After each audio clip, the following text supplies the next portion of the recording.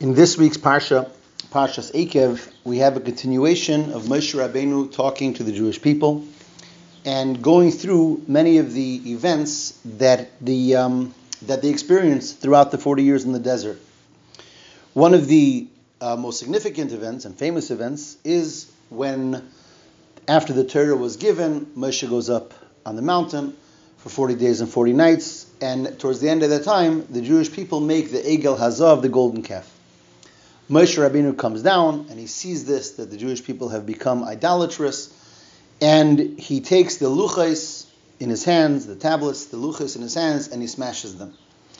And he tells that story over in this parsha. It says, "Ve'espais b'shnei haluchos, I held on to the luchos, va'ashlichim mi'al shtei yodai, I threw them down from both of my hands, va'ashabrim le'inechem, and I broke them in front of your eyes." Obviously, one of the very sad events in our history.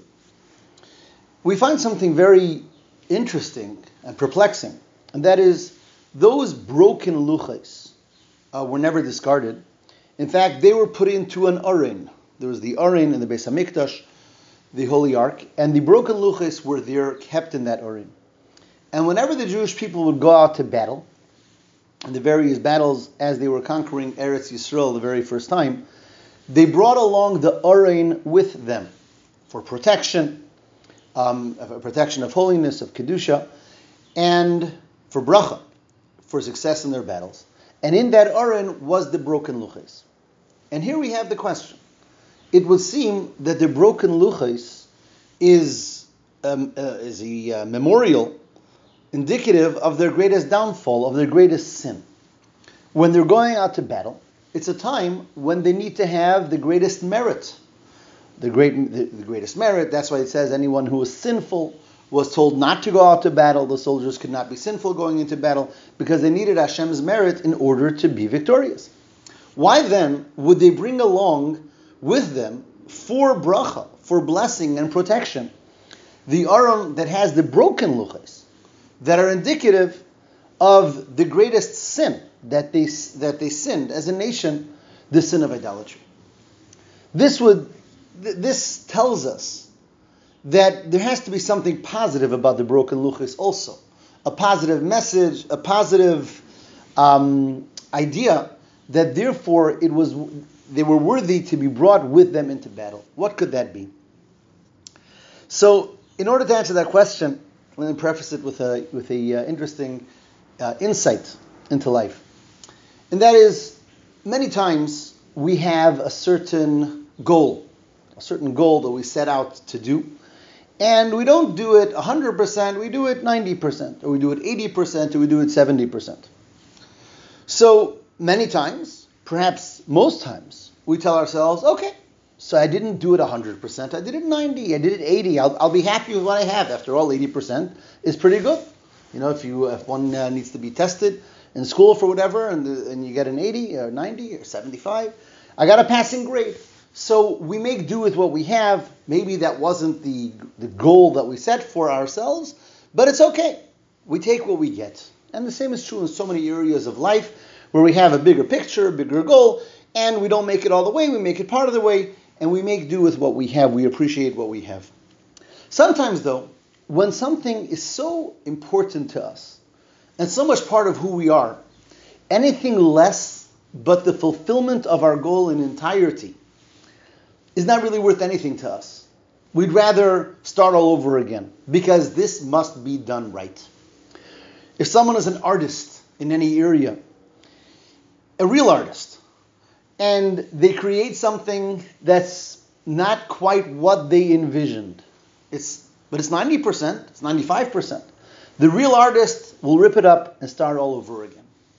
Because the real artist needs to succeed, needs to create exactly what they feel in their mind, in their heart, in their mind's eye, what they're looking for. Otherwise, it's really worthless to them. And that's a real artist in any area whatsoever. Hashem gives Moshe the luchos. Now, the luchos are godly. They're the actual tablets themselves, as we learn in Pirkei Avos, were God-made, heavenly, holy. In those luchos, Hashem transcribes words, the Aseres HaDibros, the Ten Commandments. Moshe Rabbeinu comes down from the mountain, and he sees the Jewish people sinned. The Medrash tells us something very interesting. He sees them sin. At that moment, he looks up and he sees that the words from the luchos are departing them. The godly energy that Hashem put into the words of the luchos are leaving the luchos and going back to Hashem. When Moshe sees that, he takes the tablets, the luchos, and he smashes them. And here the question is, okay, the words of the luchos left them, as the Medrash says, but the luchos themselves are holy. The tablets themselves are God-made. Just because the words left, so they're incomplete, why does Moshe see it necessary to break the tablets, the luchos themselves? Says the Rebbe that once the words were put into the luchos, once that added value and significance of the words of the Aseres HaDibros were put into the luchos, anything less than the perfect luchos to Moshe Rabbeinu were meaningless. And Moshe Rabbeinu said, we have to break it, because unless we have this right, it's not worth anything to us at all. So the breaking of the luchos really personified Moshe Rabbeinu telling us, we need perfect luchos. Hashem gave us the ability to have not just the luchos that were made by Hashem, but infused with the godly words, with Aseres HaDibros. And if the words aren't here, we're not going to say, okay, we'll take 50%. We need 100%. And if not, we break the luchos so that ultimately we'll get new ones, which will be 100%. Herein, says the Rebbe, lies the message and the power of the broken luchos. The broken luchos indicate that a yid is given, that we are given by Hashem the ability to have the shleimus hakedusha, the highest level of holiness, as expressed by the fullness of the luchos with the Aseres HaDibros, with all of the godly energy. If some of it is missing, it's not just incomplete, it's worthless, because we have to have the whole kedusha, the whole holiness that we are given the ability to have. And that's why we took the luchos into war with us. Going into war, when the Jewish people had to conquer Eretz Yisrael, was much more than just a physical conquest. It was bringing kedusha to every part of the land. They were bringing the word of Hashem, bringing the mitzvahs of Hashem. They were conquering the nations by making sure that the nations accept upon themselves the Sheva mitzvahs, B'nai Noach, the different mitzvahs that Hashem gave for all the nations. It's bringing kedusha to every part of the land and ultimately to every part of the world. Many times we try to bring kedusha in within ourselves to others, and we try to bring 100%, but we say, okay, I can't do 100, I'll do 80. We try to overcome different negative vices that we have.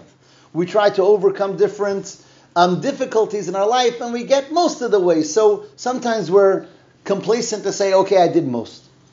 Says Hashem, no, bring the broken luchos into battle with you, to serve as a reminder, to serve as a lesson, that for you, bringing kedusha into the world, bringing holiness into yourselves, into every aspect of yourself, in the world and every aspect of the world, is something that you need 100% of. And anything less is considered really a failure and broken luchos. I want to conclude. I'm reminded, it was almost 30 years ago, 27th of Nisan, 1991, and the Rebbe said a sicha, and which no one can really forget, where the Rebbe was crying about that Mashiach is not here yet.